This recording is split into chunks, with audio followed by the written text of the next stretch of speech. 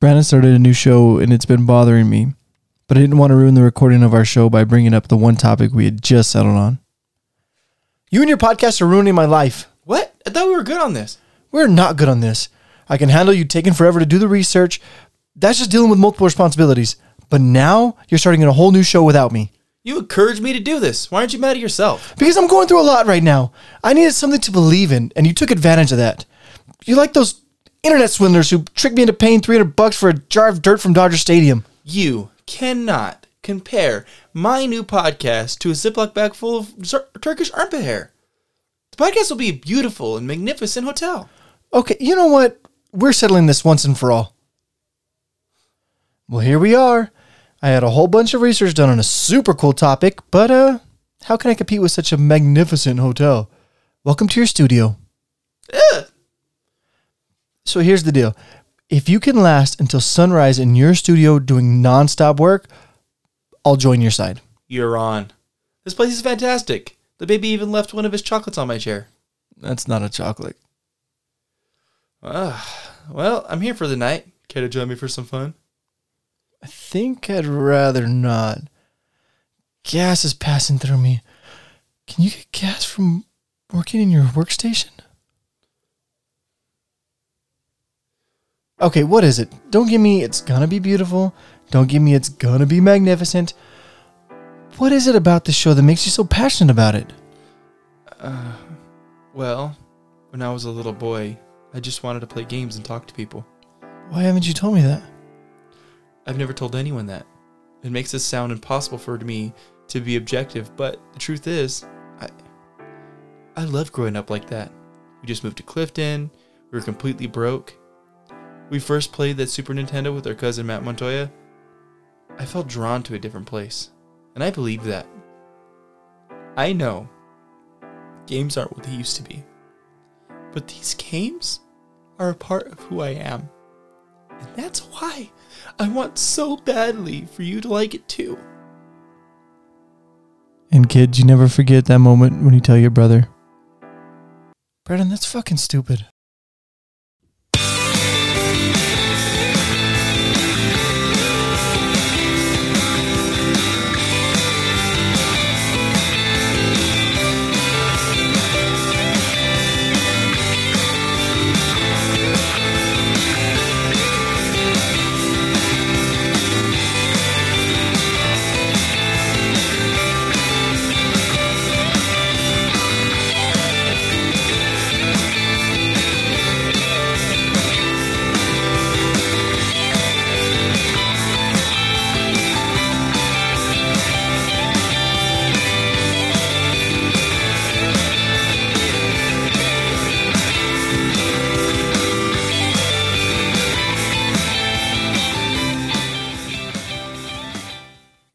Brandon.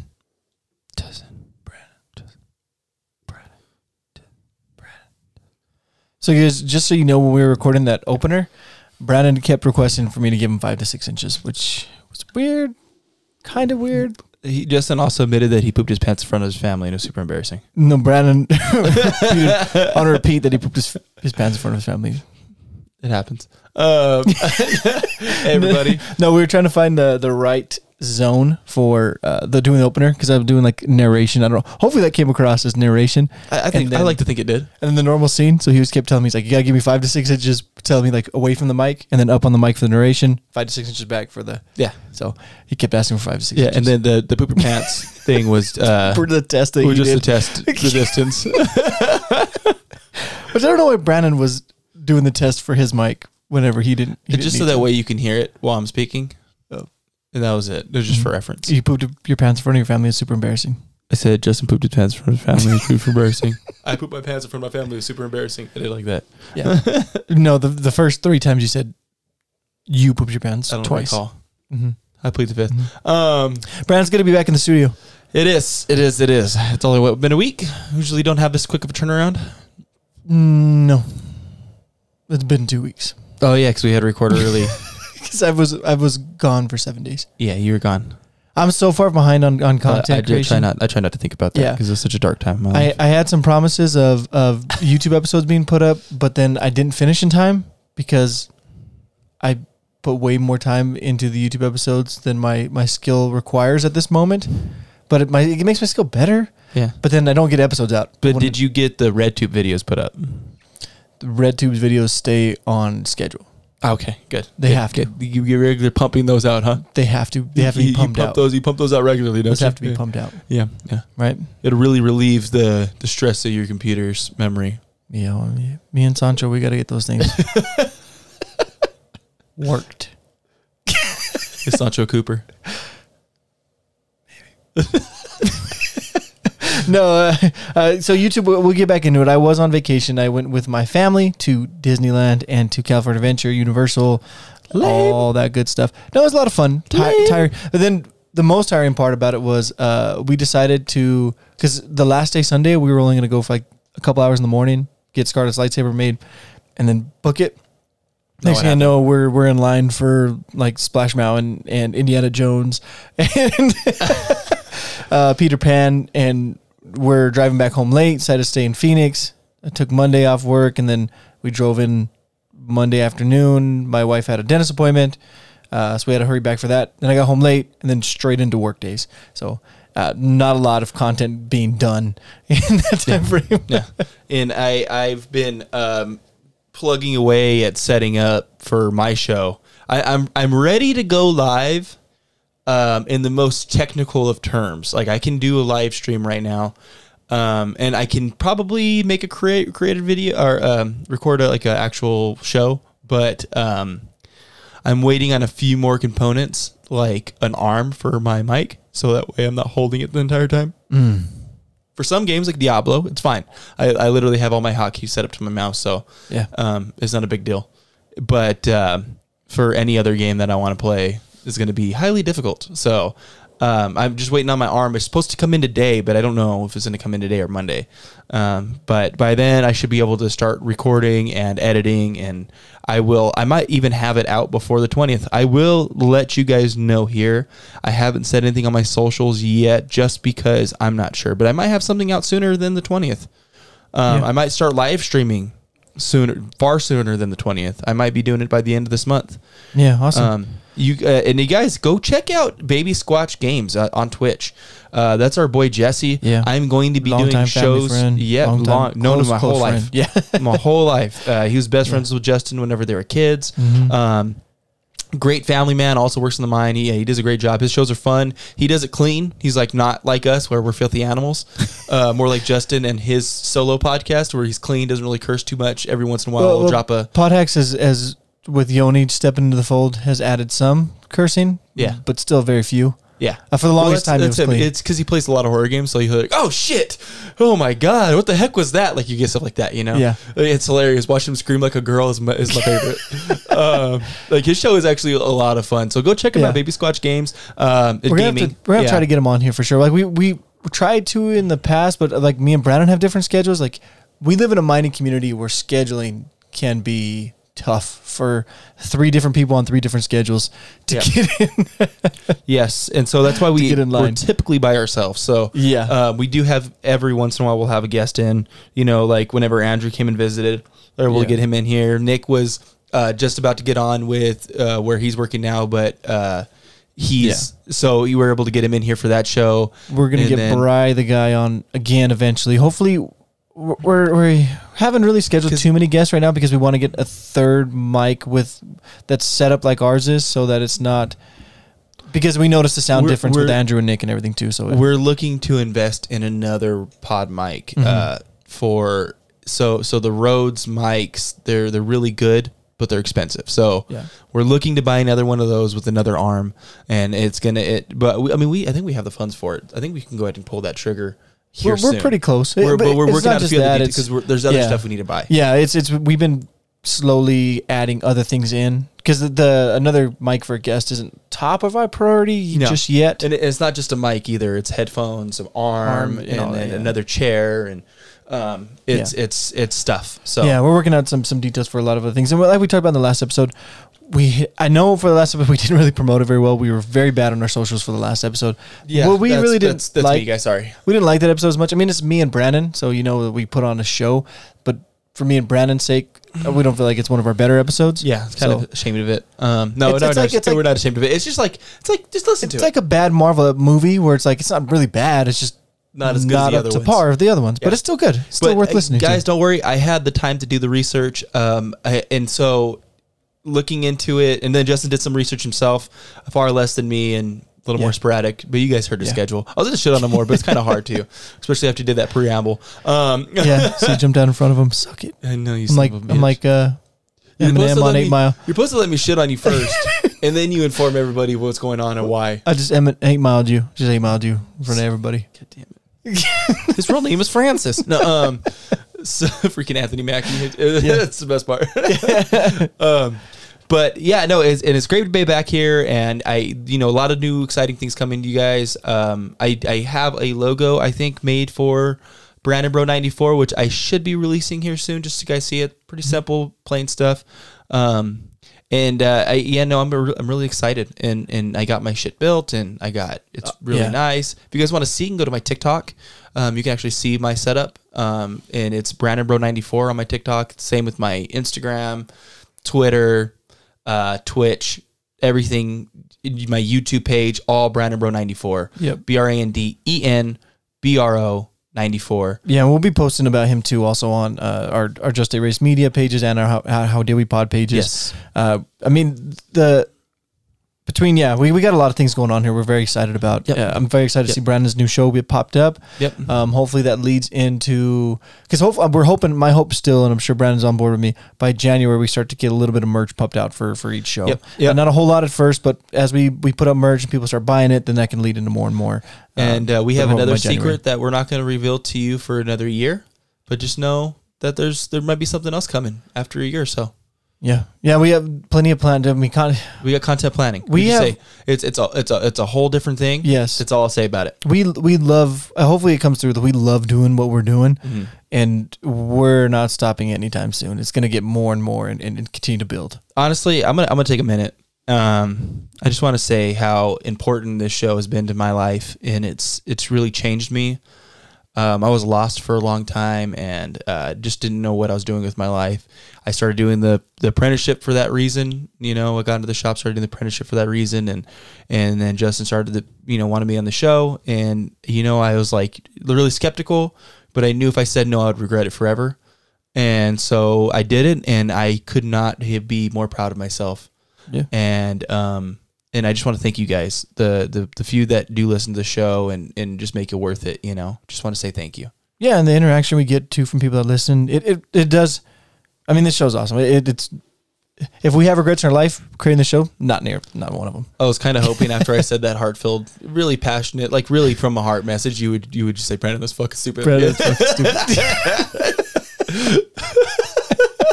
I was waiting for it, but it never came. Yeah, sorry. Dropped the ball on that one. Yeah, Brandon, that's fucking Solomon Grande. Really dropped the ball. dropped the ball on that one. Brandon's a pluncher. It makes me feel a little bit better. See, Um, perk you up a little bit. No, wait. yeah. So let's talk about something for real, like real life seriousness. Season finale, Ted Lasso. That son of a bitch, Nate. That son of a bitch, Nate. He was such a freaking. See you next Tuesday. Then they throw the like, oh, Keely and Roy are fine, and then they're like, maybe not so much. I think what they're trying to do is like they have real relationship conflicts, not like bullshit. They're trying to create conflicts.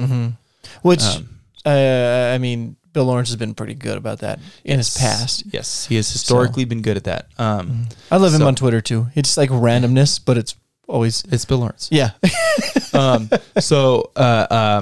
Yeah, no, it was really good. I really liked really a lot of aspects of that episode. Nate just flying off the handle like that. I mean, I think there's a dynamic that's going to persist into the next season, which I'm guessing he's going to go to another club. You didn't see that? He left. No, he tore the sign and threw it on his You desk. you didn't watch the ending part then, What any part? where he's actually on another club, like coaching. Oh, I didn't see. No, I didn't see that part. What? I didn't see that part. Or else I don't remember it. Yeah, it's at the end where they show Keely. Remember, him and Keely are gonna go on a trip, and then, but they don't. And then it's like a few months later, this, and then a few months later that. Yeah, Nate is coaching the team that What's his face owns. what's his face owns? Yeah, the douchebag. Yeah. Yeah. I mean, he has to. And then he's going to give him all the insider, everything, and just... Yeah, he coached him, which is not. That's one of the kind of the beauties of Ted Lasso coaching. It's not a whole lot of insight. It's you can't replace a Ted Lasso. No. Ted Lasso's one of a kind. Yeah, it's not because his strategy or because he has a magical playbook like on Waterboy. Yeah. It's it's his personality. Yeah, how he interacts. has it. I'm going to say my favorite character in the show. And he was like not really, but I really enjoyed the character. But after the season finale, my favorite character in the show, Trent Krim, Independent. Yeah, I like Trent Krim a lot. I'm curious to see what he does moving forward in the show if he's not a part of it anymore. I don't know if he's gonna be part of it, but I loved that him leaving was true to his character. Yeah, he was because he wasn't just a hard ass reporter. He was a professional. He was very, and that was the took whole his job thing. serious. Exactly. Yeah, and he called bullshit when he saw it, even whenever he was the one spewing the bullshit. Yep. Even in that article he wrote about Ted in the first season, it does set up though for season 3, which people were kind of skeptical about. Be rooting for him. That's what he ends his first article that he ever writes about Ted. Yeah, he's like he has no place here. Yeah. But I mean, he's such a genuine guy that why not? Yeah. Why not pull for this guy? What do we have to lose? Yeah, I mean, exactly. This is if you're going to pull on any underdog, this is the underdog to pull on. Yeah, yeah. So, I mean, he's supposed to fail. So what happens if he doesn't? Yeah. Isn't that fun to root for? Yeah. Right. And if he fails, it's just like, okay, well, he was supposed to. Yeah. Yeah. There's literally a no lose situation. Yeah. And I just love that. And then I love the, you know what you are? Trent Krim, Independent. My dad made that same joke. Sounds like a great guy. And then Jason Sudeikis does so great. He does. And then his argument with Dr. Sharon, right? She does amazing. He's like, I wrote everything's in the letter. And I know everything's in the letter. It's like yelling at her. It's a freaking amazing scene. I loved it. Do you want to have a beer? She's like, she tells him I'm not great at goodbyes, and then freaking hits her back with the note. Yeah. He's like, son of a bitch, stole my move. Fucking call back to Good Will Hunting, which is another fantastic film. If you haven't seen it, go watch that movie. Robin Williams, it'll amazing. hit you right in the feels. Just be ready. Freaking Matt Damon, Ben Affleck. That scene when Robin Williams is talking about his wife to him in the game. He's like, you were at game 6? He's like, yeah, and he's waving his arms, and and it goes fair, and the whole place is losing their mind. He's like, you must have been losing. He's like, no, I didn't go. Yeah. And then he just gets like, oh man, that scene. Yeah. If that scene doesn't hit you, then the scene, just a phenomenal actor. And then the scene later, like their last real argument, whenever he breaks down his wife. Oh no, this is the first argument they've ever had when he breaks down his wife's painting. And he assess. Oh yeah. He assess him, and then Robin lays into him. Yep. He's like, you son of an arrongant son of a bitch, arrogant little prick. Yeah, you arrogant little prick. Yeah, he lays into him like, God damn. Robin Williams. If you want to, like, I know you know him, but most people know him as the funny man, and he has some very serious movies. That might be his best acting, like to show you just how phenomenal of an actor he was. And he was a Juilliard trained actor. Like this guy, Robin Williams was phenomenal. He was just phenomenal. So if you want to go check out all those, Ted Lasso, again, Apple TV, Robin Williams on anything is great. Yeah. Brandon, moving on from that, Marvel Minute. I'm wearing my Watu shirt, so we have to at least address it. I haven't seen Venom yet.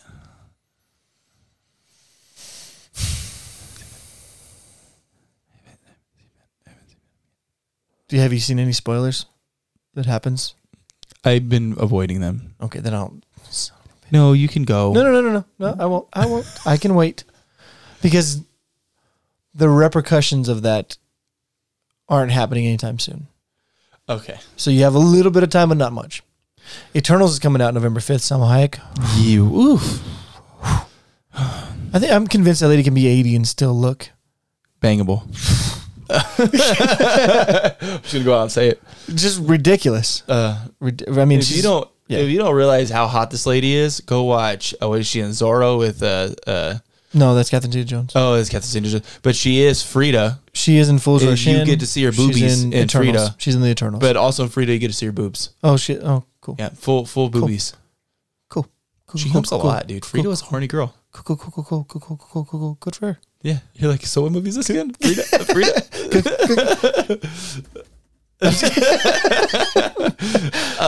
yeah, showing up. No, Showing up, Hitman's wife's bodyguard. Yeah. No, I mean she's somehow she's a legend for a reason. Yeah. But she's gonna be in the Eternals, and I'm excited for that movie. Yep. I'm excited for the movie for. She's supposed to be the boss of the Eternals, the El Capitan. Well, there's so many questions for the show. Like, there's so many questions for like what Marvel's doing because they've caused so much confusion with. What if? Is it really connected? Is it not connected? Loki, what's the timeline doing?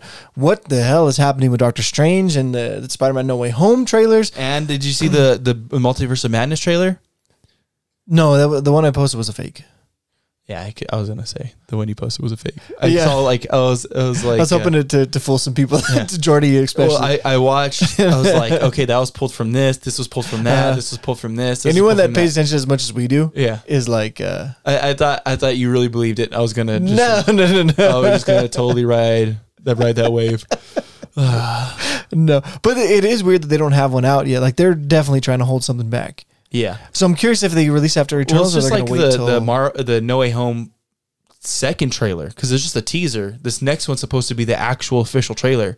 Yeah, and they postponed it. So it's supposed to come out between the 23rd of this month and the 17th of next month. See, but the craziness is, on top of it, if you look... So the movies themselves, they're definitely trying to hold things and mess with you and try to like throw some things your way and misdirect. They shifted the whole schedule. But... Yeah, this guy, I was going to bring that up next. There is some issues going on with as far as scheduling. They're moving things back. The movie might come out later now. Same with Doctor Strange Multiverse of Madness. It is coming out later. No, they're all coming back late. They're all moved a month to 6 months back. Do you know why? No, I don't know what's going on. So last year, when the world shut down, a lot of people were let go, given a lot of free time. And we're given time to dive into the companies they work for and start to ask the questions as to why do we put up with what we put up with? Why do we get paid so little when the company's making so much? People up top are making so much. It's a real issue. And there is some reasoning for it, but the disparity in it, there's no reason for the disparity in it. My wife she's doing a class right now, and she looked up Toronto. The disparity in Toronto is ridiculous, economic disparity. That's a real issue that City of Toronto is trying to address. Americans are now trying to make these corporations address those issues because they are serious issues. Yeah. How come you're taking millions and millions of dollars home and the guy on bottom is barely scraping by? Yeah. He should be able to just live. Like, I understand he's a bottom of the rung job, work his way up. But you should be able to make it so that way he can live through that.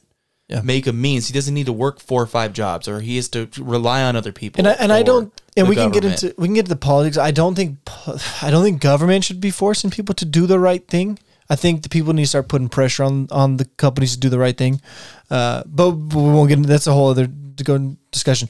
What's happening here is the stagehands that are working for Disney on a whole are in the middle of a labor negotiation because they are not happy with how they've been treated. Grips don't get paid a lot, and it's they not just do a grips. Ton of work, and the lighting. It's a lot of work, and they don't get paid. Especially to live in California, they don't get paid dick. Yeah, and Disney has had a reputation of this lately, and they're in the middle of a negotiation with them, and that's and you can imagine they may go on strike soon, which would cause a bigger delay. And you can imagine, as long as it's written in the deal before they sign it, a lot of actors would be okay with not making more, so that way the crew can make more. If there's transparency into why, that's the problem. And actors, they Ryan Reynolds has been known to do it. There's Keanu Reeves has been known to do it. Mm-hmm. There are some prima donnas, but most of them Brandon Lee was known to do it on the set of Crow, where they give money back to the crew so that way they can afford to make it and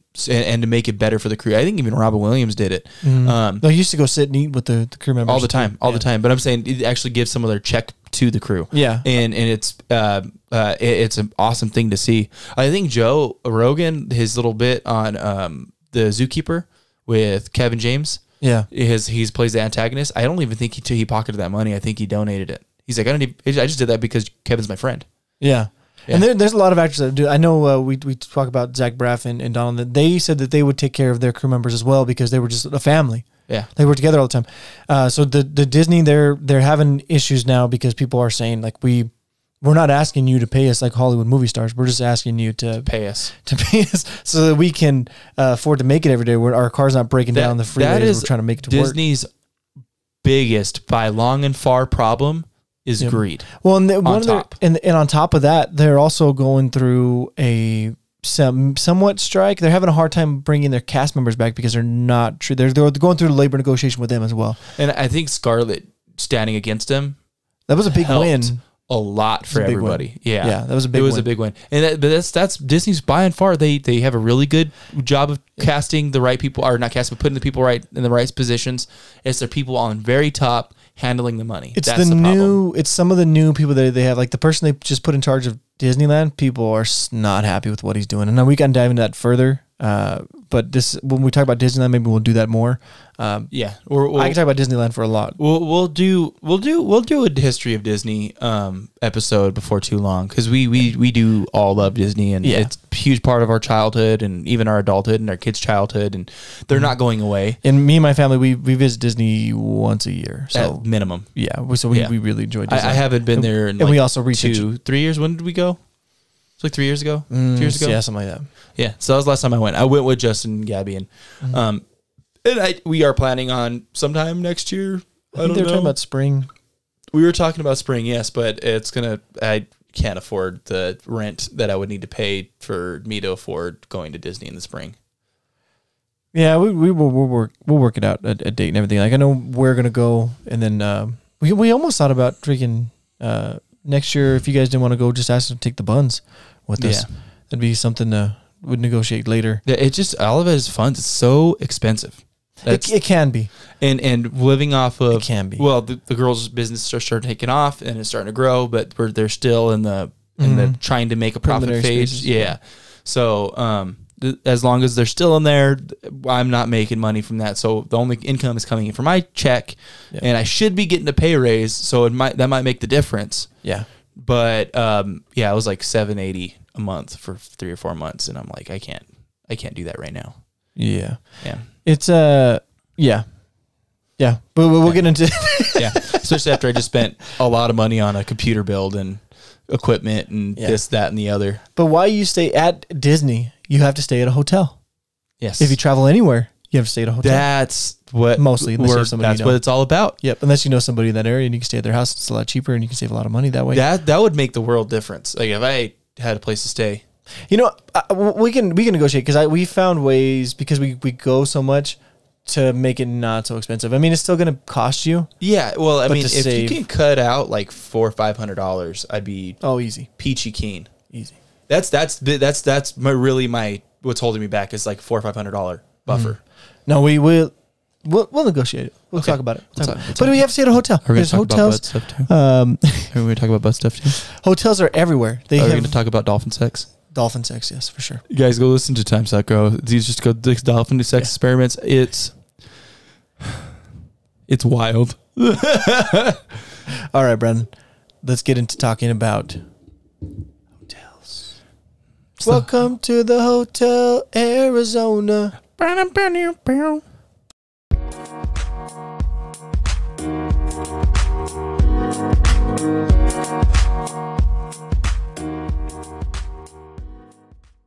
Remember to donate to the show if you can. This particular episode of How Do We Get Your Podcast is brought to you by Cooper Enterprises. Swaying room as the music starts. Strangers making the most of the dark. 2 by 2 their bodies become one. I see you through the smoky air. Can't Coop feel the weight of my stare. Coop so close, but still a world away. What I'm dying to say is that I'm crazy for Coop. Touch me once, Coop will know it's true. I never wanted anyone like this. It's all brand new. Coop will feel it in my kiss. I'm crazy for Coop. Crazy for Coop. Ba, ba, ba, ba, ba. Justin, it's time to talk about something that you're going to need in your life. And what is that? You ever gone outside and you wanted to sit down, maybe you're enjoying a picnic and it's a little too wet out, or maybe a little more dreary than you anticipated, and you like something dry and warm to cover you? Not a tarp, not an uncomfortable piece of mess, something comfortable and warm and dry. You want anything like that? Maybe a blanket? Why in the hell would it throw a blanket down? Like, it might as well throw like a towel down? I don't know. But either way, it's going to get wet and dirty, and then it becomes a bigger mess than anything. Not Oceus's blankets. They're waterproof. Waterproof blankets. Waterproof. Are they comfortable? Very. Very comfortable. And they come with 3 colors, and they even have pocket-sized blankets. Yes, a blanket that fits in your pocket when it's folded up. That comes with 3 different colors. For like the little doggo, like Oliver. Little doggo, your little one, or whatever you need. Even just one you just want to throw over your head real quick if it's raining. And guess what? What? I got a step further. No. Sherpa. Waterproof Sherpa. You I can said take a try and comfortable as hell in a Sherpa waterproof And you'd be blanket? looking baller, son. I'm going to have to check this out. Yep. OCEAS outdoors.com. Go check it out. Oceus. Thank you, Oceus.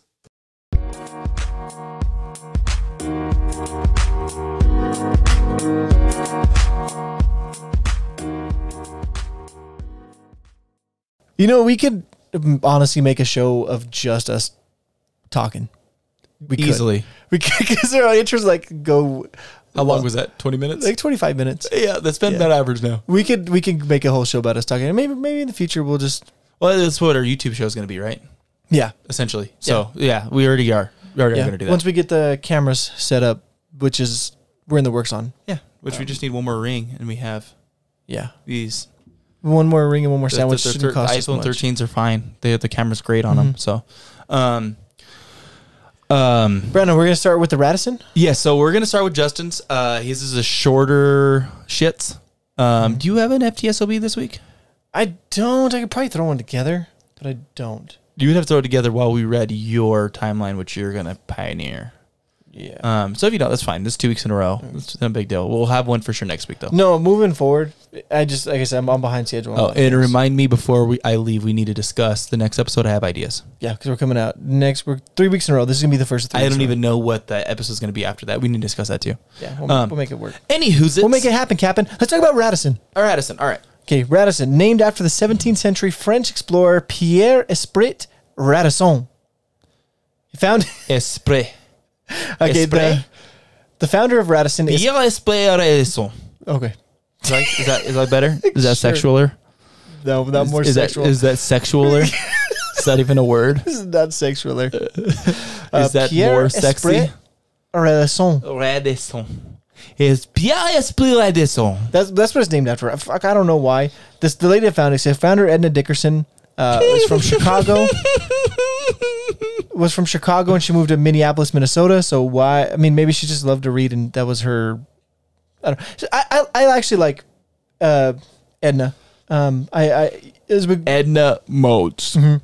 she's so it's interesting. So she collected a substantial inheritance when she moved back home to Minneapolis, Minnesota. Dickerson, huh? In 1907, local business leaders would persuade her into building a hotel. Apparently, there wasn't a whole lot of hotels in Minneapolis at that time, so they encouraged her to build one. She put a small investment of $1.5 million at the time in 1907, which I imagine is substantially more now. I don't know if Brandon wants to look that up real quick. For the first Radisson Hotel to be built. I don't. It opened December 15th, 1909. Edna and her husband would live on the 13th floor and manage their hotel. They would only build, Edna and her husband, one other hotel, and that would be the Radisson Inn on Christmas Lake in Minneapolis, a suburb of Excelsior. So Christmas Lake is actually, it's near Lake Michigan. It's supposed to be like a small lake. I thought it'd been near Lake New Year's. Lake Thanksgiving. Lake Labor Day. It's actually really close to Lake Christmas Eve. I bet they're like right next to each other. You know, I would go far as to say as one spills over into the other. Anyways,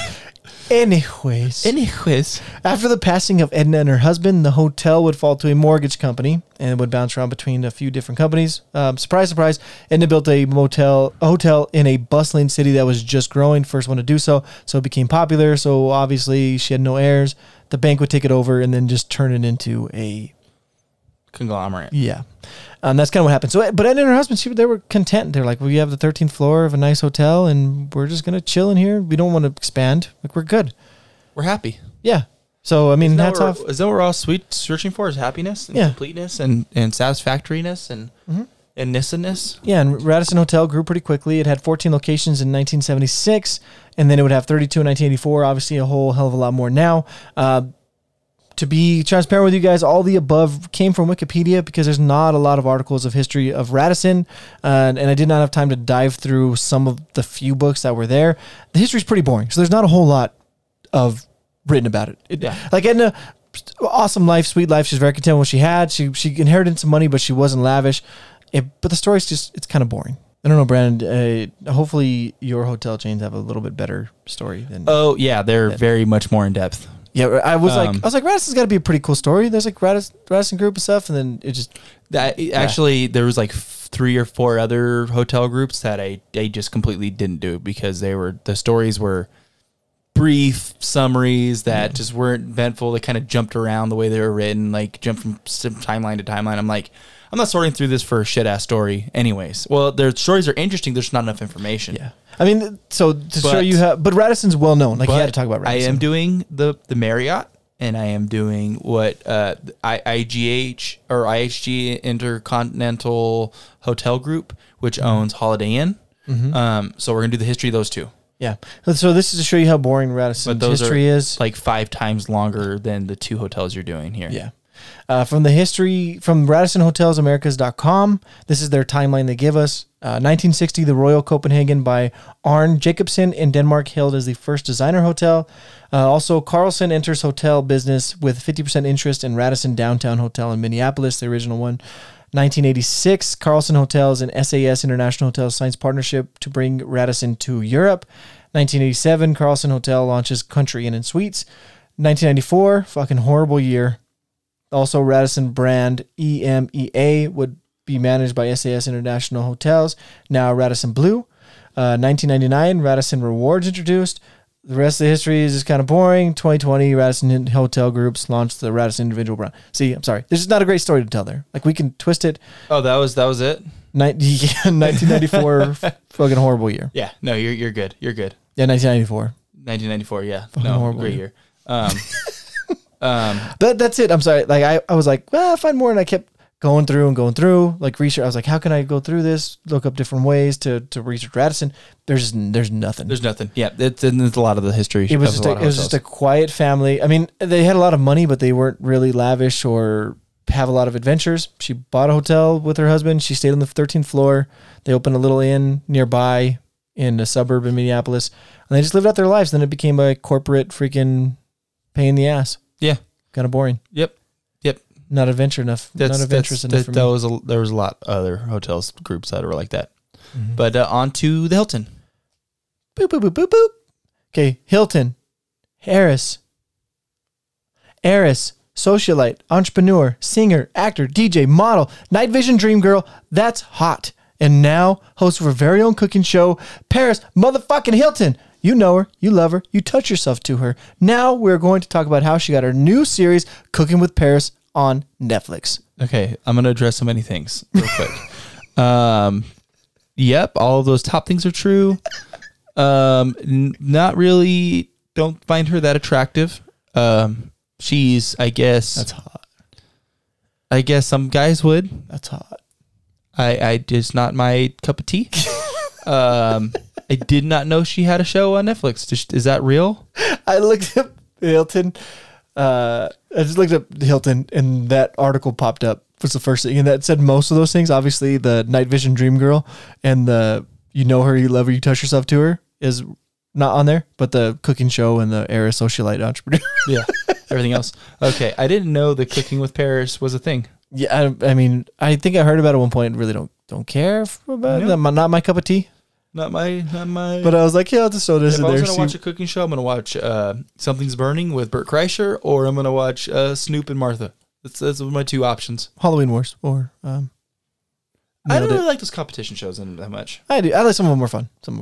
I'll watch them if you're watching it, I'll come and sit and watch an episode or two with you. But I'm not gonna like I don't mind watch some the of whole them, show. especially like the holiday ones. Side note: the Rachel Ray, we were watching her show while we were at the hotel because they don't have a whole lot of channels on. Just popped up. Her like arm all the way up to her wrist is dark, and then her hands are the whitest hands I've ever seen in my life. Yeah. And they say that she got a spray tan up to her wrist, but she didn't want to because her hands. And I'm like, why wouldn't she just wear gloves then? It's weird. It's strange to look at. She's Italian, bro. Don't look too deep into it. It's just strange to look at. Like, we're like, do you see her hands? Is she? Well, part of it, yeah. Well, I don't know if she wears gloves because part of it is she doesn't want the spray tan getting in the food, which I get. No, I get that, but she also doesn't want to be pale white. Yeah, I see the conflict going on in her mind, but girl, it looks bad on TV. girl, just put some plastic gloves on. Put some latex gloves on. Just put some gloves on. I don't Put know. some cooking gloves on, disposable cooking gloves. And then when you take them off, people are like, "Oh, does you have a layer underneath?" No, they're just your white ass hands. And then you put your gloves back on, they don't think about it anymore. They're whiter than my hands. That's rough. And That's rough. But yeah. Obviously, we're not talking about Paris Hilton. We will be talking about Conrad Hilton. Conrad Hilton is Paris Hilton's grandfather, and so that's why I did the Paris Hilton thing. She is an heiress of the Hilton family. Brandon is eating and drinking. We did take a mini break there. I don't know if you guys noticed. We went to go pick up our kiddos, and he went to go get some dog shoved down his mouth. Hot dogs. Corn dogs. Well, I mean, they're hot dogs. They're wrapped in corn. Mm-hmm. Not really corn, but like a corn batter. Is that what it is? Mm-hmm. Is that what they call them, corn dogs? Mm-hmm. And deep fried? It's a corn-based batter, yeah. Okay. Yeah. Anyways. I do feel better. I was getting a little hungry there. Yeah. Our schedules are all over the place. We're making this one happen. And we went to go pick up the kiddos. I went to tell Brandon a story, but I didn't want to embarrass Scarlett too much. She went like this. She went, and I was like, "You gotta go potty." And she goes, "No, I don't gotta go." And I was like, "Go potty if you have to go." Then she goes, "I thought I had to poop, but it's just a fart. I farted. I'm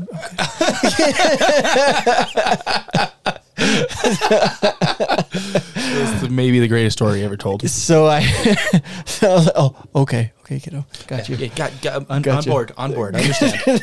I've been there. I totally, Yeah. But that's what I was trying to tell you, but I didn't want to embarrass her too much. But let's talk about Conrad Hilton. He is the founder of the Hilton franchise. He was born to Norwegian immigrants in San Antonio, New Mexico territory, because New Mexico didn't become a state till, is it 1912, same year as Arizona? At least somewhere in that area. I don't know. Maybe slightly before. New Mexico territory. He was born December 25th, 1887. He's the second of 8 children, born Christmas Day. He worked for his father growing up, which was a convenience store that was kind of mixed with a 10-room hotel off the side of it. Conrad's dad, Gustav Hilton, had a pretty interesting life himself. So they came from not necessarily rich families. They ended up in this small place in a territory that wasn't even part of the United States, in an area where they were like one of the few white people there. This area does have some mines around it. He does buy a mine, I think, or a small mine of some sorts. So you're saying that Hilton's story is infinitely more interesting than the Radissons? By far. So in 1904, when Conrad was 17, his father Gus would sell the mine that he owned for $110,000, which would be $3 million in today's money. So a little bit of change. A little bit of change for the family. Little pocket change. Yep. A little bit interesting for you. There are currently 93 total mines in San Antonio, New Mexico. The one that Gus sold was a coal mine, is now worth $850 million today. You left a lot of money on the table, The Hilton family's wealth is about $350 million. Yep, left a lot of money on that table. And I'm just kidding. I can relook up the price of the coal mine. I doubt it's worth that much. So I'm going to throw Brandon off there. Got him.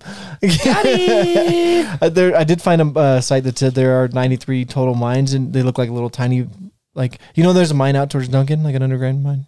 No. Yep. It's so little, I don't think it's worth a whole lot, but it exists. And I think that's kind of what that mine was. 8 people working on it. Yeah. I think there was some coal there. An interesting tidbit, though, looking into this, coal mines in the U.S. were worth about $52 billion on a whole. in 2011, and from then they started slowly declining in value. They're now worth $20 billion in total, so that's $32 billion less value of coal mines in the United States now than there was 10 years ago. There was a small jump in that time frame, going from 24 billion to 29 billion from 17-18, but as a whole, the coal mining industry is like slowly deepening. We're not talking about coal mining, but I was like, looking up coal mines, and that popped up, so I thought it was interesting. A little interesting tidbit. Tidbit.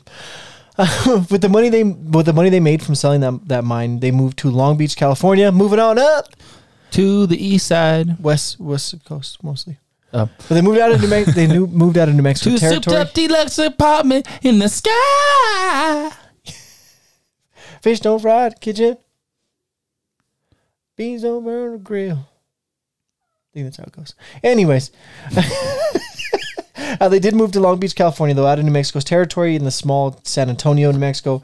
But in 1907, the country went through a recession, and Gus would lose most of his money. All his investors would pull out, and he's without money. The family would slowly get themselves back together when they moved back home to San Antonio, New Mexico. So they left for 3 years. We were right back where they started, which is tough. But Augusto and the Hilton family were pretty resilient. So after working with his family, they made their money back. They did buy that convenience store, that / 10-room hotel in San Antonio, New Mexico, where Conrad would go to work.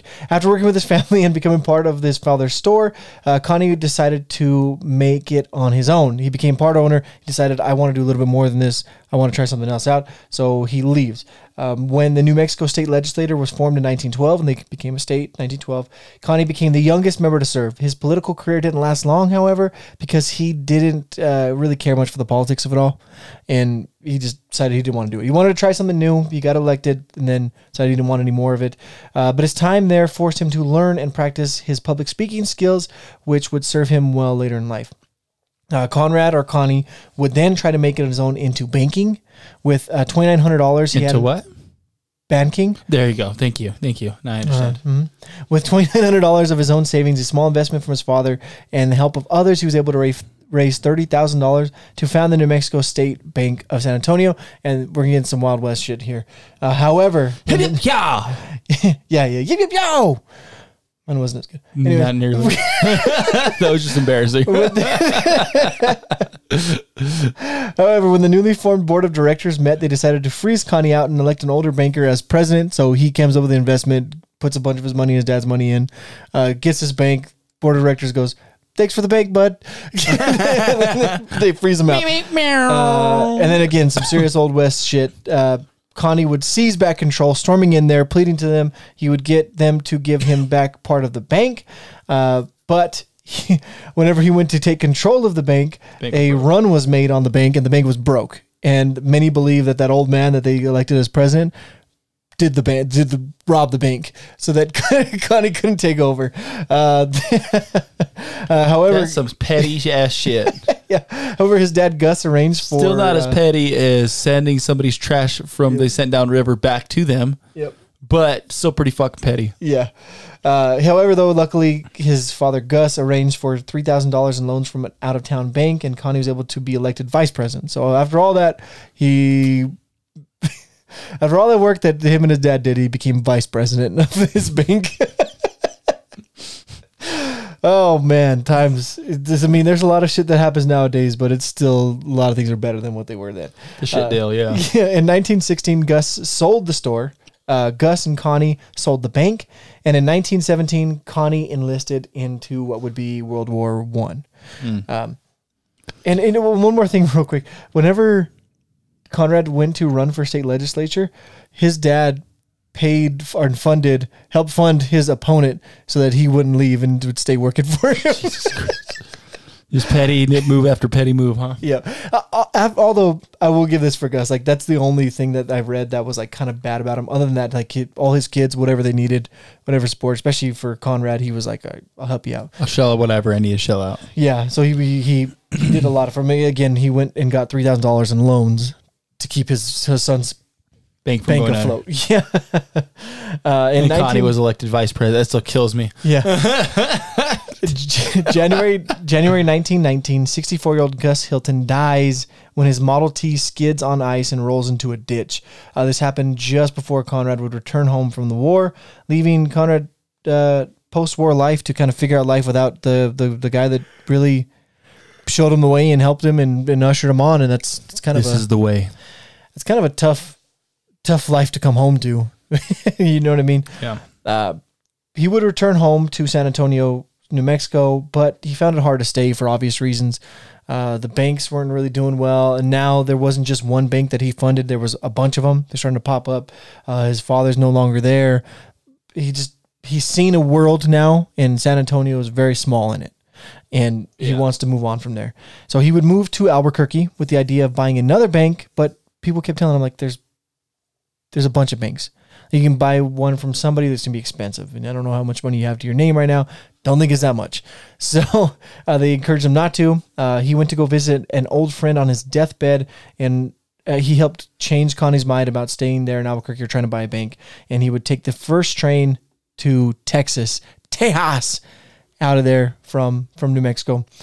Still, he was not giving up hopes of buying a bank. Connie would make a few different stops, eventually ending up in Cisco, Texas, where he found a bank was for sale for $7,500. He had $5,000 to his name, but he felt pretty confident that he would be able to come up with the rest of the money. Whenever he went to go negotiate with that bank, tell him that he has this now, he can put this down payment, come up with the money. They raised the price on him, pissed Connie off. He didn't know where to go. He had to go stay the night somewhere. He ended up staying the night, the only option in town, which is a rundown hotel called the Mobley Hotel. And the Mobley Hotel, when he went into it, was packed. It was like the only hotel in town. It's the only game in town. It was super, super packed. It's hard to find a room and everything. And he went and asked the owner, the guy working the front desk, said, "Are you the owner of this place?" And the owner basically told him, "Yeah, this place has been holding me down. Like, nowhere for me to go. I really want to just go work in the oil fields. A lot of money out in the oil fields. Really don't care much for this hotel business type thing. There's no money in it." And Conrad's like, "I think there is money in this. I think there's a lot. I think there's a lot of money. I'll buy this place for me, buddy. What can we do to negotiate a deal to buy?" I got $5,000. He came up with the investment. I think it ended up being $30,000 for him to buy the Mobley Hotel. And that would become the first of the Hilton hotels. And now I have this Hilton hotel timeline. 1919. Again, Hilton would enter the hotel business by purchasing the first hotel on his way to buy a bank called the Mobley Hotel in Cisco, Texas. 1925, Conrad Hilton built the first hotel to carry the Hilton name, Hilton Dallas in Texas. The settling summer can be brutal in Texas, especially prior to air conditions. And so the elevators, laundry chutes, and other non-customer facilities are built along the west side of the building. So no guest room faced the western sun, which I'm sure people really, really enjoyed. And that that's actually a smart move. Bring people to his You're hotels. putting your workers into the sun, but hey. Keep the customers happy. The customers keep coming. Yeah, and then you can get pay new workers. Then you can pay the workers or get new workers. Yeah. 1927, Hilton opens the Waco Hilton. It's the first Hilton hotel with cold running water and air conditioning in public areas. Also, the people from that time are a lot harder than people from this time, and so they can handle a little heat. Well, they have to be. Yeah. You really have a choice. Yeah. Yeah. Again, 1927 was the first hotel with cold running water and air conditioning public areas. Is it the first time that Hilton expands to Waco, Texas, like 2 years later, though? And it opens up its first hotel with cold running water and air conditioning in those public areas? Mm-hmm. Oh, okay. Just making sure. Okay. 1931, the Waldorf Astoria is relocated and built on Park Avenue and 5th Street. I did not know this was a Hilton hotel, but it makes sense. A lot of money there. The new building, a Art Deco masterpiece, would go on to become part of the Hilton portfolio. It's a large hotel in the room, contains telephones and radios in every room, and is even wired for an advent of television. An advent of television. So it was hooked up to have telephones, radios, and a television, which is wild. Yeah, for the time. Hotels now became it's easy. first to popularize room that's service. Expected, right? Almost in most pay for the night staying situations, you're gonna get a phone, a TV, and a bathroom. And this is the first to popularize room service. So this is the first place to use room service. Nice. Dial zero now. Should not surprise people that the Hilton chain was really, really successful. Yeah. 1943, already operating hotels in California, Hilton became the first coast-to-coast hotel chain in the United States with the purchase of the Roosevelt and Plaza Hotel in New York. Didn't know they owned that one either, but makes sense. In 1946, Hilton Hotel Groups is formed and becomes the first hotel company post-war World War II to sell stock in New York. Hilton is listed on the New York Stock Exchange in 1947. We can keep going through this timeline, but I mean, just the Hilton Hotel is. There's a reason why they are what they are today. That's how it started. It started with Conrad and his dad just seemed to be hustlers. They did not care. Bustlers. They did not care for, oh, that's a bad break, buddy. Well, we all get bad breaks. Let's keep moving, keep trucking, and keep moving that way. There's no give up. And it's just always looking for opportunities. It's always pushing forward, looking for opportunities, right? He was going to go buy a bank that probably would have done diddly, right? Wow. I mean, maybe a little bit, but it wasn't going to do what I mean, this is it might have been just as successful. Who knows? I mean, maybe. It's kind of a Pandora's box. But you also have... not Pandora's box. It's kind of a Schrodinger's cat. But you also have people that are titans of industry conquering banks on the East Coast at this time as well. Yeah, but I'm just saying, it's kind of a Schrodinger's cat. He could have been... Maybe he could have propelled into one of those. Maybe he would have failed. Maybe he would have landed somewhere in the middle. You don't know. I think the big part of it was that you look at it, there wasn't a whole lot of hotels. So he bought... the people that saw no future in hotels. But he saw the value in travel. But then he also saw what innovations needed to be done to those hotels to attract more customers. I'm just, as I'm saying about the same thing with Banks, is he might have had the same innovative ingenuity that would allow him to be a successful banker. Yeah, but that's what I'm saying. I think it's mostly timing. Like if he had stayed at his bank and now got frozen out, and then was able to build it from there without the war and all that, then maybe he could have been one of those bank titans.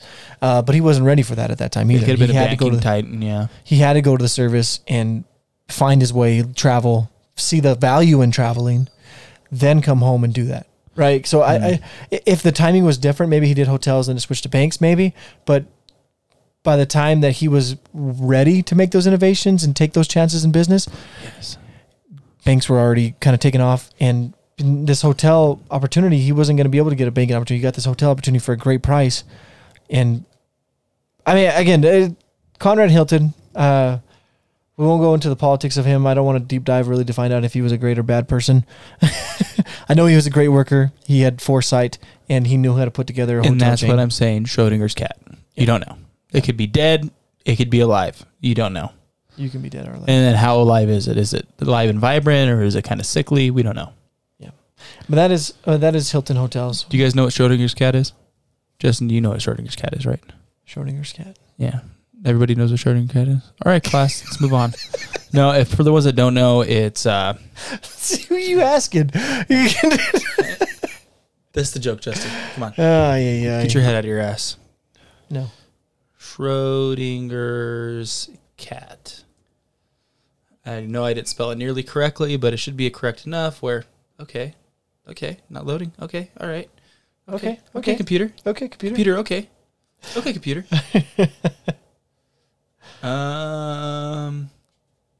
Nope, not connected. What's that about, Justin? 1777. Yep, let's just move on because your internet, it says I'm connected, but it's not doing anything. It's working fine for me. Connected security. Yep, I don't know what's happening. I'm on. Let's go here. Nope. Nothing. What the flip? Nope, kicked me out. I don't know if this juice is worth the No squeeze. internet secured. It was for now it's not.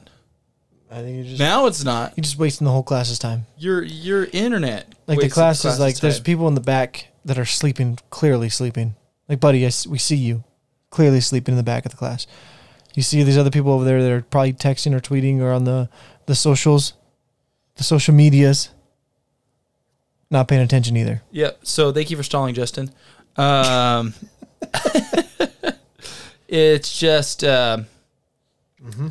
it's a thought experiment. A hypothetical cat may be considered simultaneously both dead and alive as a result of fate being co-linked into a random subatomic event that may or may not have occurred. So basically, he puts a cat in a box, and he has two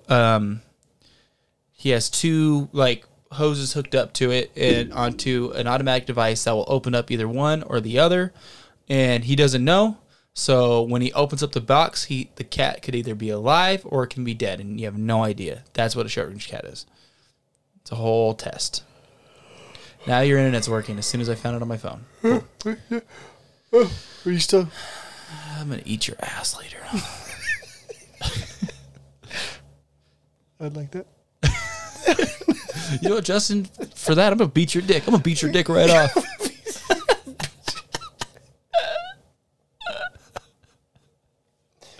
Oh, my, I'll be my own dick. Thank you. Okay. Yeah, after I get done beating it, you won't have anything left to beat. I'm going to eat your ass and then beat your dick. All right? Like a trombone of some sort. A dirty trombone? One dirty trombone. 1777.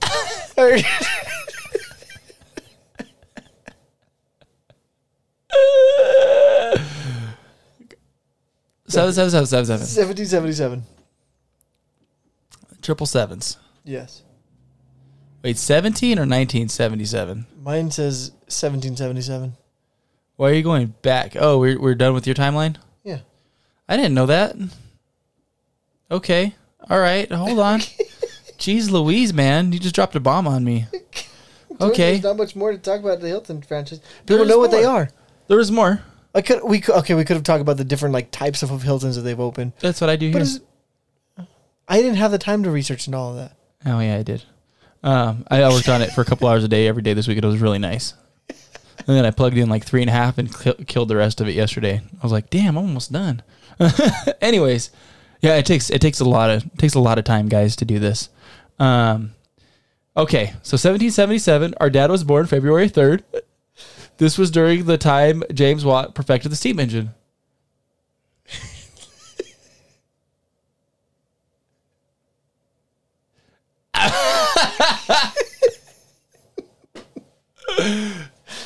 Oh man. Was that the time for that? Sorry. It just popped up. You're not gonna even read it to him?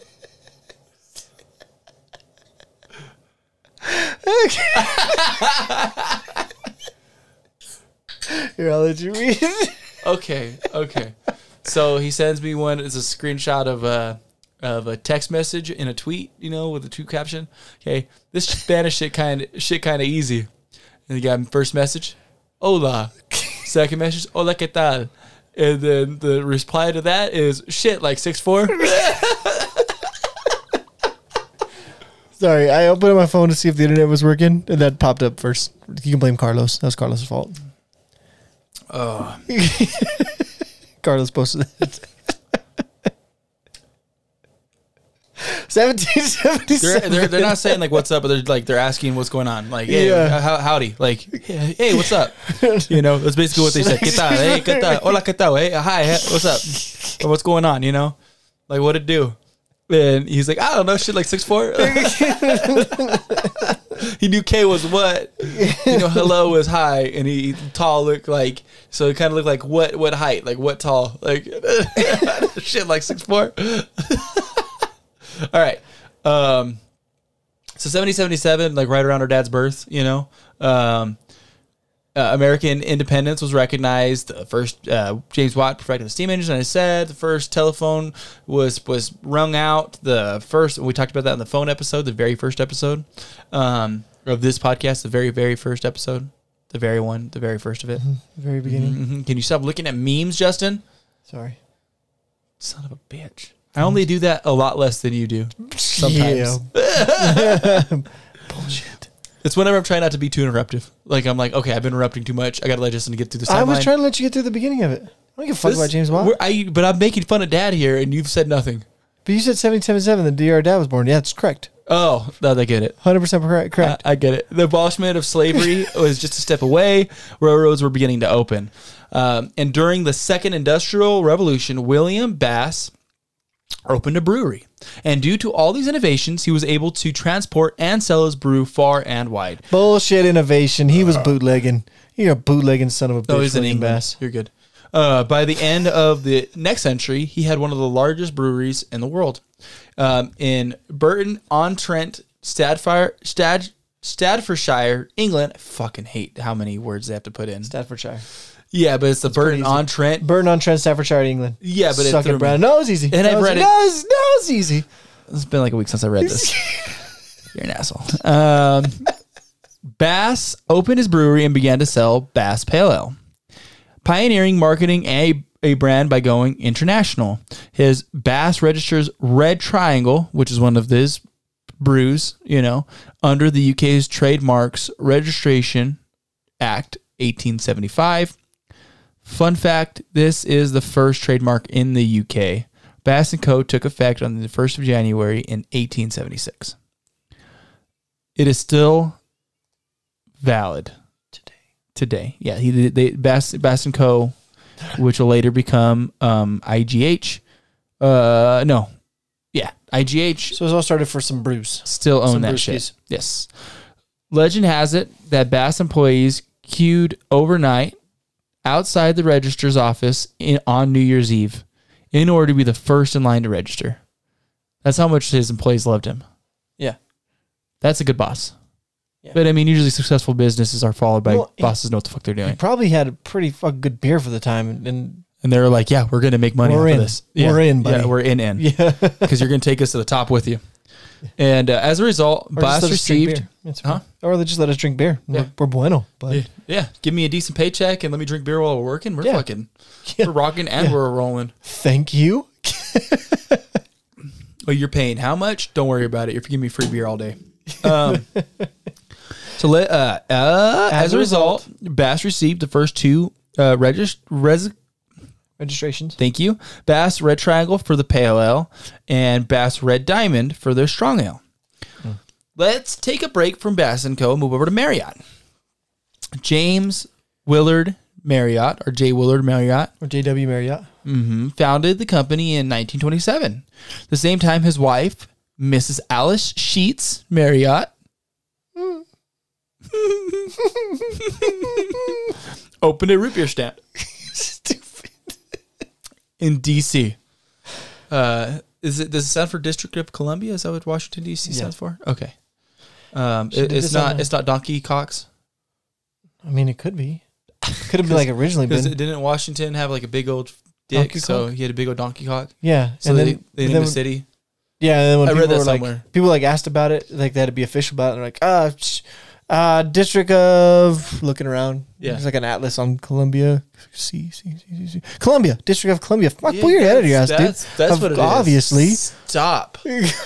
Yeah, I read that somewhere in a site that I completely made up inside my head.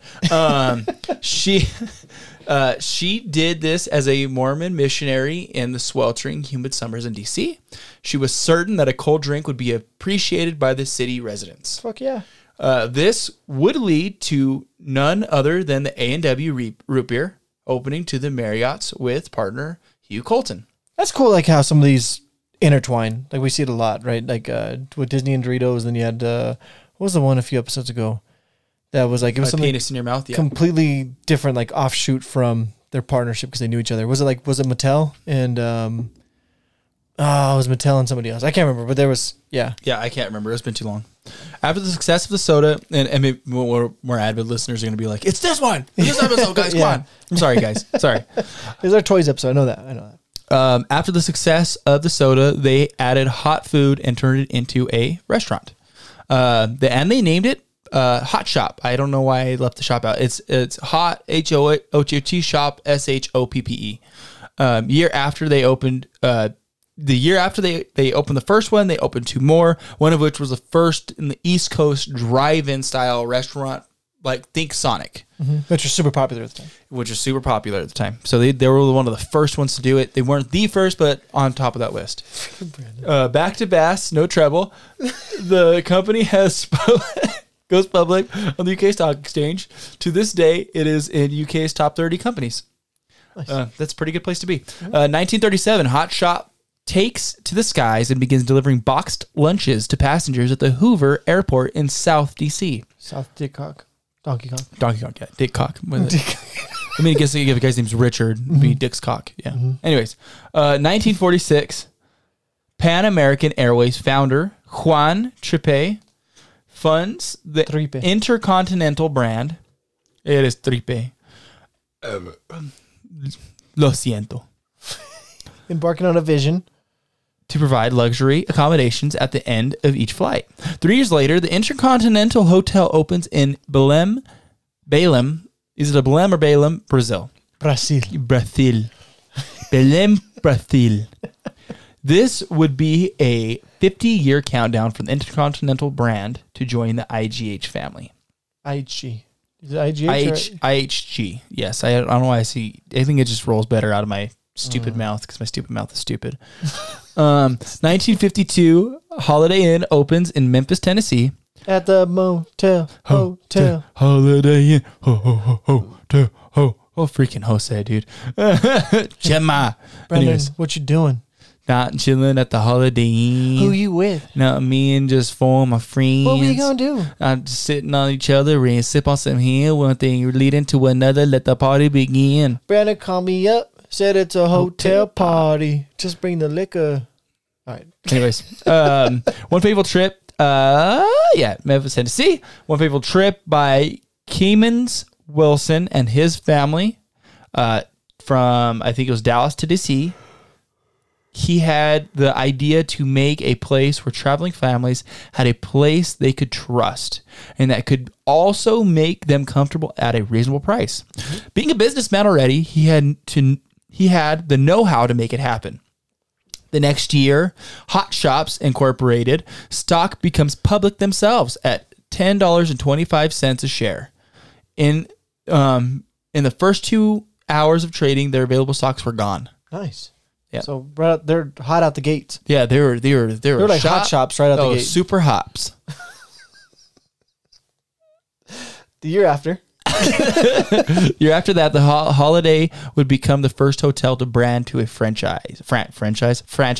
In 56, Holiday Inn becomes the world's largest hotel brand. It was the first to hit the 300,000 room mark. The next year, and they've gone way beyond that, we'll get into there. The next year, Marriott made unexpected and monumental move to the hotel business. The first of those hotels opened in Arlington, Virginia. J. Willard Marriott's son, Bill, would manage it. Within 2 years, Bill and his wife, Donna's daughter, Debbie, so Debbie being the daughter of Bill and Donna, snips the ribbon to the Key Bridge Marriott. So she's the granddaughter of J.W. Marriott. She's a granddaughter, yes. Fun fact. Reverend Dr. Martin Luther King Jr., I didn't provide the Jr., that's my bad. Reverend Dr. Martin Luther King Jr. actually puts the finishing touches to I Have a Dream in a Intercontinental, the Willard Hotel Suite, the night before giving the speech. Just a few years after the famous speech, 1965, Holiday Inn launches Holidex. This is the first computerized hotel reservation system, and the world will never look back. Yeah, thankfully. All the while and for years afters. Again, thankfully. Afterwards. I just want to say after. Could you imagine what it used to be like where you have to drive into a city or maybe call ahead, hopefully, or just pull into a city and hope that there's a room available? Yeah, I didn't read all this right. So all the whiles and years afterwards, the Bass Company have been absorbing other breweries. I'm just kind of used to it. Yeah, I'm just stupid mouth is stupid. 1972, Holiday Inn begins to tip the scales in taking over the hotel world, and they also have added the road signs indicating the locations of their hotels all over the world. This would be considered to be one of the most successful advertising campaigns. You also skipped, though. At this point, they were opening a new hotel every 3 days, which is insane. Yeah, I didn't skip. I just was going to add it back in later. That's crazy, though. That I didn't remember. The first year... every 3 days, though, and no hotel? Yeah, that's crazy. Wild. Yeah. So they were doing that. They were just putting up road signs there, and then it's just super successful. So they're the ones that started that. So they went ham on, like, this, we're going to invest everything. We're going balls in. We're going balls in. So you know those hotel signs, you can see them up, like as you're driving to the highway and all that stuff. They started it right here, 1972. All right. The same year, Marriott partners with Sunline, becoming the first lodging company to enter the cruise line business. Also, J.W. Marriott Jr. is named Chief Executive Officer. Hey, fuck off, Bill. Yeah. Well, Bill is the first manager of one of the first buildings. Yeah, fuck off, Bill. You're you're not CEO. Yeah. Well, his dad's still the big cheese. Yeah, I know. I'm just kidding. 1977. Sorry, Bill. Holiday Inn Holidex changes this game again and becomes the first hotel revolution system to link directly. I said resolution, didn't I? You said said a different word. No, you said hotel revolution. Reservations Matrix Revolution. Matrix Revelations. Reservation system. To link directly with airlines and travel agent systems. Traveling up to this point had never been easier. 4 years later, Kimpton Hotels and restaurants open. Actually, I thought I cut that out. I cut out Kimpton because there's like nothing really good information. This gives me an idea. We should just continue our travel theme to finish it off in a loop with airlines. Okay, so the third week. So we're gonna do this one. Be the first week. We got our Halloween time one, and then we'll do airlines. Mm-hmm. Okay. Start off November. Okay, so we're going to skip over the Kimpton hotels because there's really nothing, and I already cut out all the information that I put in there. And I put a lot. I was a little upset whenever I got to like towards the end of the information I had. I was like, this is bullshit. And I fucking just went, I'm cutting all this shit out. See, I did that, but at the beginning of Radisson. I was like, I'm not going through this. Nice. 1983. Marriott debuts, larging for business travelers, with the first Courtyard Hotel. By the next year, the first JW Marriott, named in honor of the founder J. Willer Marriott, opens in downtown DC. Holiday Inn also gives business travelers Crown Plaza. I didn't. Oh, okay. I'm good. Okay. The first Crown Plaza in Rockville, Maryland, brought a new style of service and facilities for guests traveling on business. Industry's first loyal program arrives. Priority Club programs. The industry's first loyalty programs is launched by Holiday Inn, rewarding guests every time they stay. Sorry. It was an instant regret to let you eat before we started recording. Dude, his burps are... Poor Alexis. She can't smell well. Thank God. Holy cow. The year after... luckily, I'm not gassy the other way. Just be glad. It smells like you are. Could you imagine? Anyways, the year after J. Willard Marriott Sr. passes away, so in 1884, J.W. Marriott Jr. takes his place as chairman of the board. So he is the big cheese now. Also, Holiday Inn in China is China's first international hotel brand. The Holiday Inn Lido opens in Beijing, bringing international brand hotel to Greater China for the first time. Marriott hits another long mark in their growth in 1987. They opened the first Fairfield Inn and Marriott Suites hotels. Marriott also acquires Residence Inn and pioneers the extended stay lodging businesses. With 1988 comes Holiday Inn in China, creating the nation's first brand. Oh, I just reread that because I somehow backed myself up. Okay, so at the same time, Marriott opens up 500 hotels in Warsaw, Poland.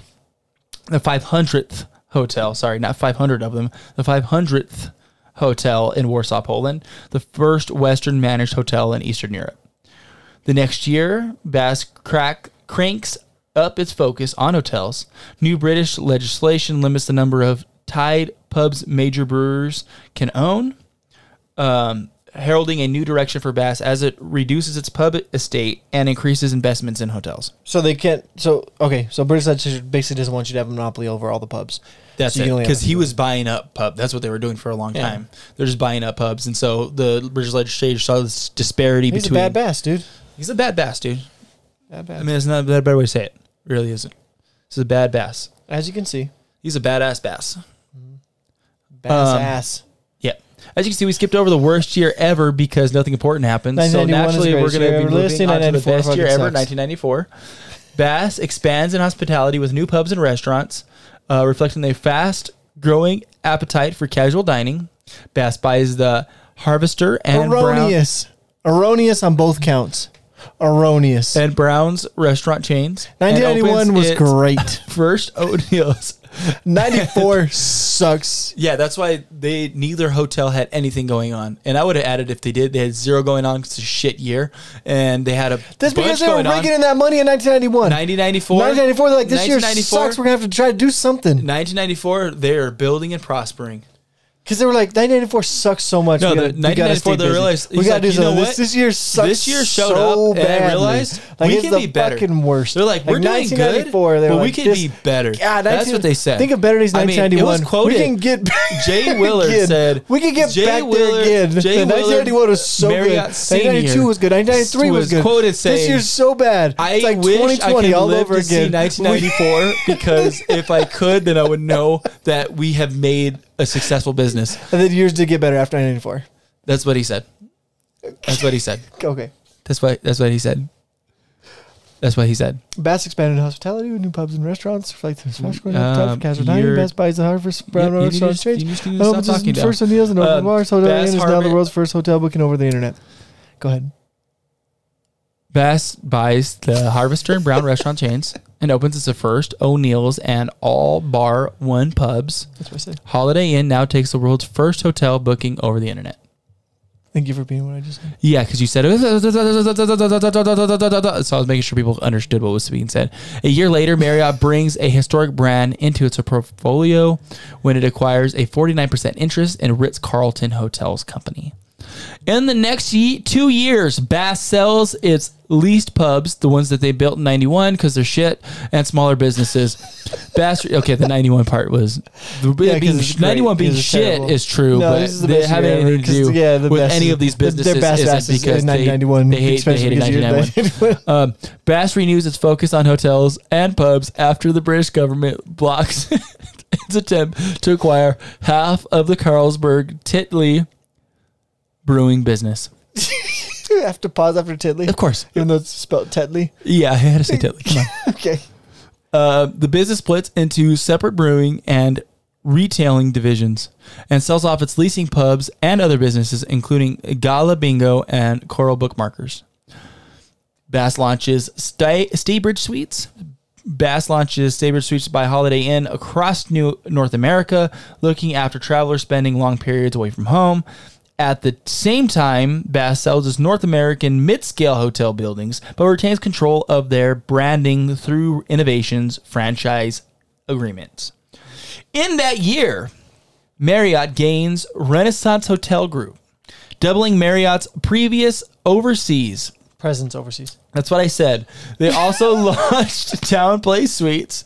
A year later, they launched Spring Hill Suites by Marriott. Bass adds Intercontinental to its growing hotel portfolio. Also in 1998, Bass buys Intercontinental Hotels and Resorts brand and takes Juan Trepes vision worldwide.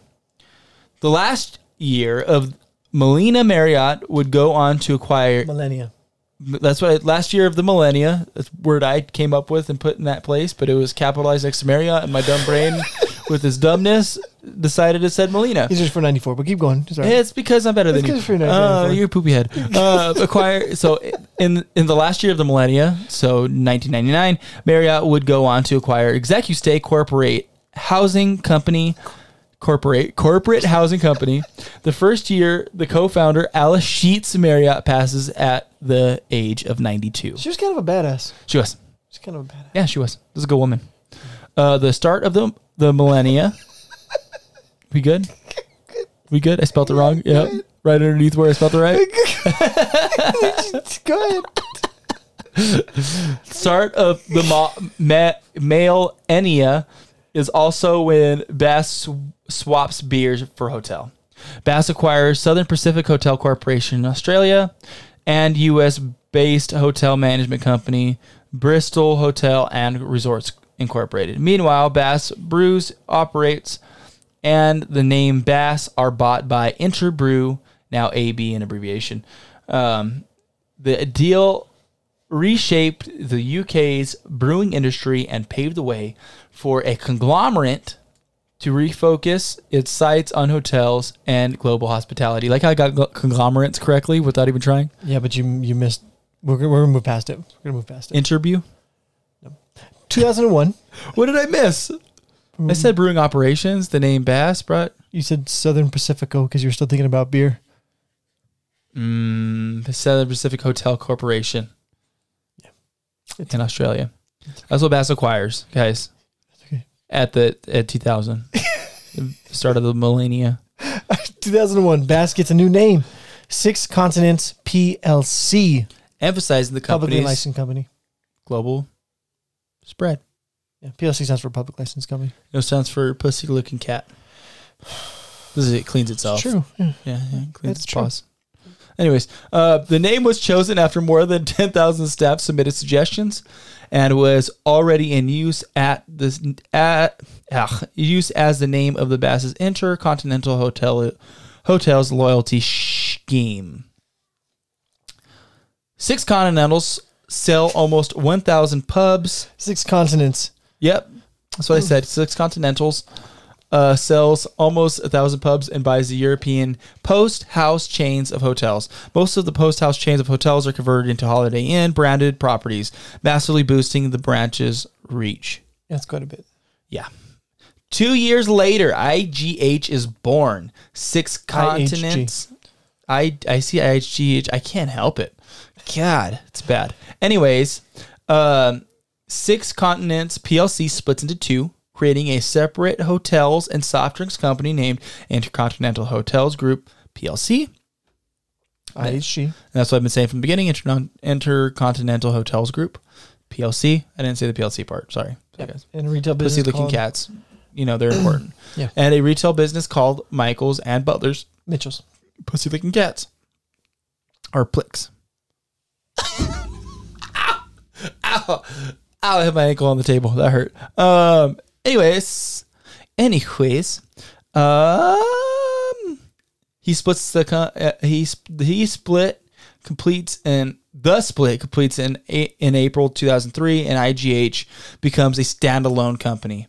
The year after, IHG launches boutique brand Hotel Indigo, the first of many Hotels Indigo property designed to reflect their surroundings so that no two are ever alike. IHG's Hotel Indigo brand starts life in an eclectic art and entertainment district of Midtown Atlanta, U.S. I get eclectic right, but I eclectic. It's eclectic or eclectic. I know it's pronounced both ways. Eclectic. But it's pronounced both ways. That's why I I know you guys can see this, but I'm making hand gestures, suggestions, and facial expressions. Marriott, that same year, opens the first Bulgari Hotel and Resorts property in Milan, Italy.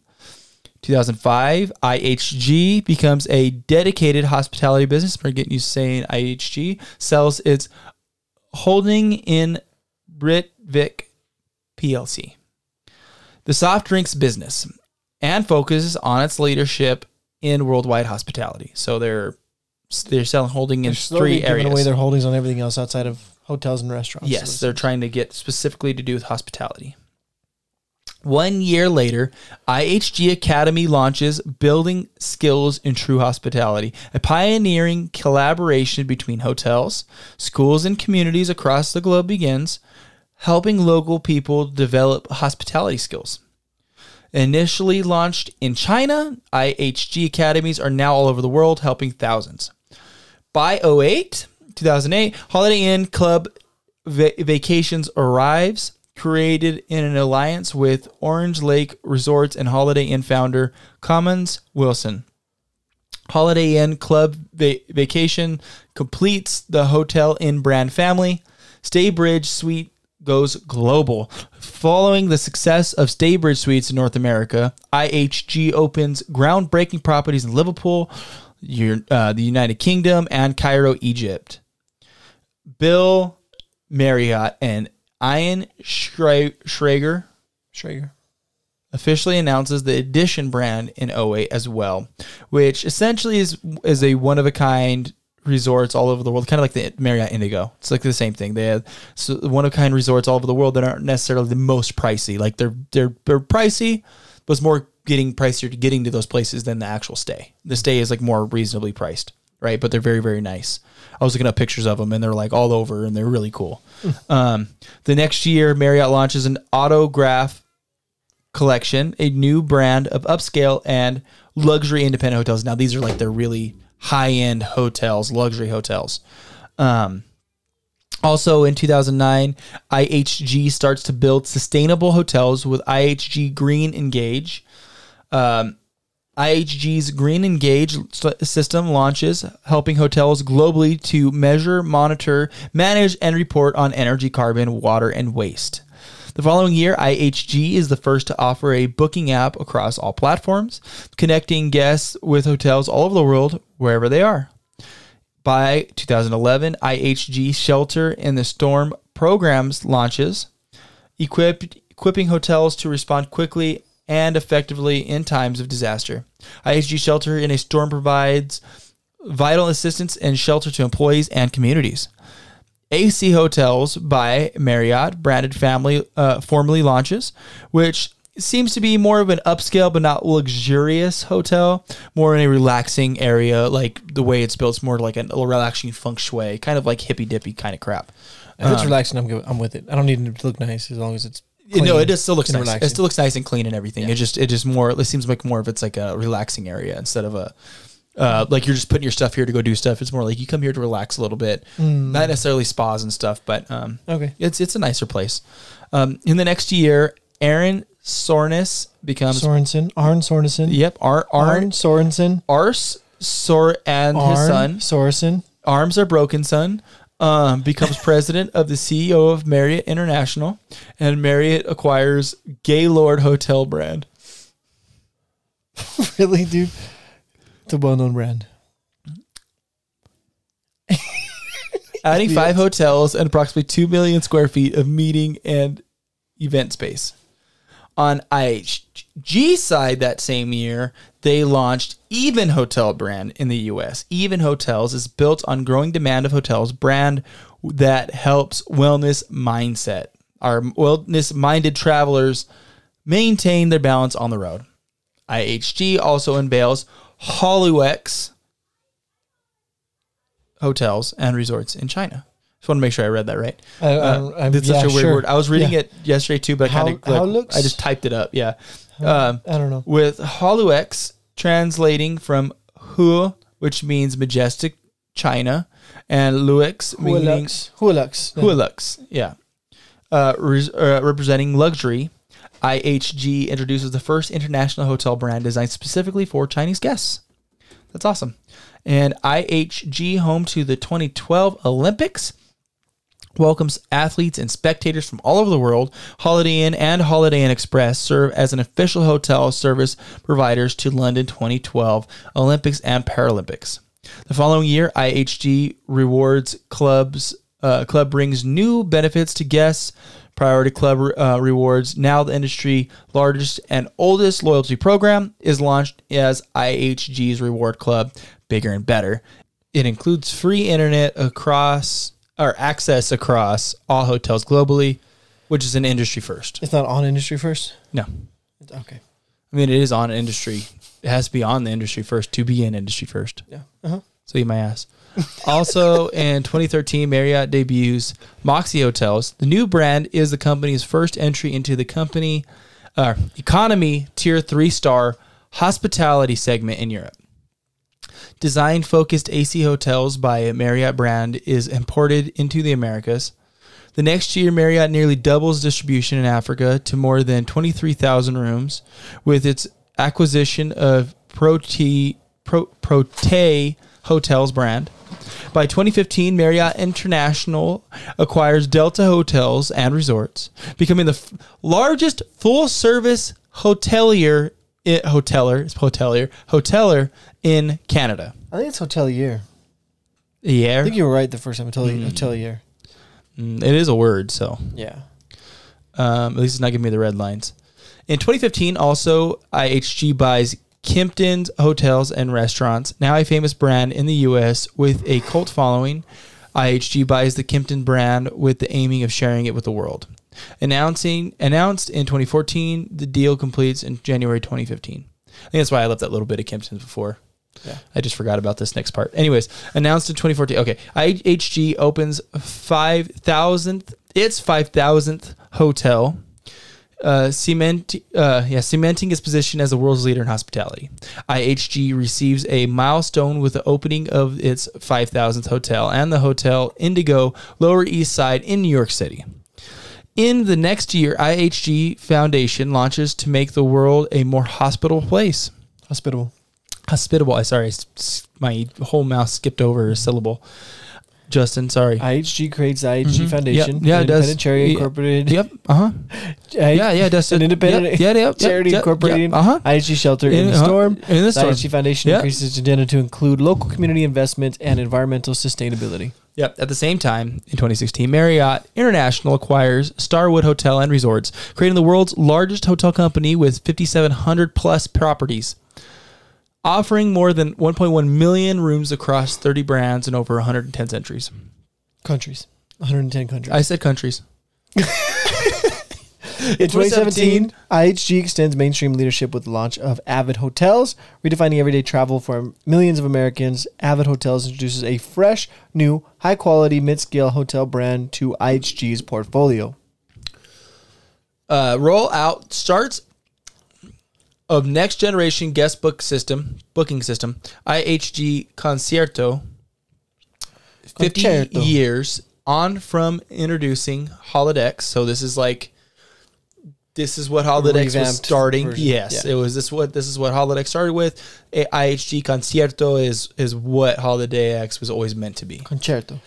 Concierto. Concerto. Concierto. Concerto. Concierto. Concerto. We don't know it's Italian. I mean, that's how that spelling usually is pronounced. Concierto. Concerto.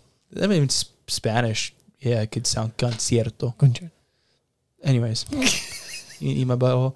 AHG begins rollout of its. You give me the trusty trombone. The IHG begins rollout of its cloud-based hotel platform, IHG Concierto, Concerto. which includes its next-generation guest reservation system, a game changer for the industry. A year later, Regent Hotels Regent. and Resorts. Regent Hotels and Resorts joins the IHG family. IHG buys a 51% stake in the Regante Hotels and Resorts brand, securing a strong presence on the top end of the luxury segment. IHG takes leading positions in the UK luxury market. IHG agrees to a deal rebranding and operate 13 outstanding UK hotels. Bringing Kempton into the market for the first time and making IHG the UK leading luxury hotelier. IHG launches new upscale brand, Voco, Oh, cool. combining the formality and charm of the individual hotel with the quality and reassurance of global and trusted brand. IHG strengthens its offer in the fast-growing upscale segment with the launch of Voco Hotels. IHG launches the Hospitality for Good. IHG's program for communities and charitable giving works with partners to help change lives for the better through building skills and education in hospitality and supporting communities with when disaster strikes. Giving for Good Month, which is part of the True Hospitality for Good, provides thousands of IGH colleagues worldwide with a chance to give back to others. In 2019, IHG acquires top-tier luxury brand Six Senses Hotels, Resorts, Spas. IHG significantly strengthens its luxury offers with the acquisitions of Six Senses Hotels, Resorts, and Spas, one of the world's leading operators of luxury hotels. The $300 million cash acquisition included Six Senses Spa Operations, which is the core of the brand award-winning luxury and wellness reputation. IHG launches Atwell Suites in the U.S. market. A new upper mid-scale all-suites hotel brand is brought to market in a underserved $18 billion industry segment with a focus on delivering stylish suites and a stay that can flex for guests wishing to work, socialize, and explore. IHG signals the end of an era for mini bathroom toiletries. IHG is the first global hotel company to announce its switch from bathroom miniatures to large size amenities in a bid to reduce single-use plastic waste. The commitment will roll out across IHG's entire estate, removing an estimate 200 million tiny bottles of shampoo, conditioner, body wash, and lotion per year. Stopping off in 2021 with Marriott when Anthony Capuano becomes the chief executive officer and Stephanie Lunartz becomes president of Marriott International. Okay, so how many? What's our hotel amount? What our count on our Marriott and our IGH? Let's go with or IHG. I wrote it backwards right there. See, told you. Anyways, Marriott has 582 hotels and resorts. A sum total of, and there is a sum total of 205,053 rooms. There are 160 hotels totaling in an additional 57,765 rooms getting ready to be built or already built, because those statistics were as of June 30th, 2020. IHG, Intercontinental Hotel Group, PLC, has 6,000 hotels at a sum total of 890,000 guest rooms in over 100 countries, and as much as 1,900 hotels in the works. That's crazy. 600, because I'm looking here, Radisson Hotel Groups with more than 1,500, which is substantial, but not anywhere near. Let's see what Hilton is.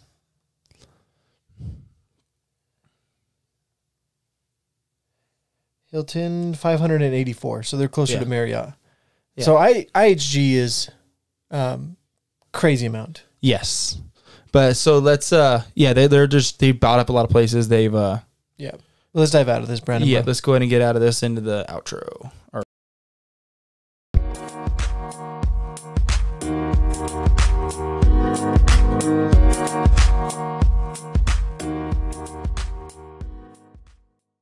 That'll do it, Brandon. Yeah. We got through this episode. Yeah, the longer one, huh? Yeah. It was a little more challenging, though. We had to take a few breaks in the middle of it.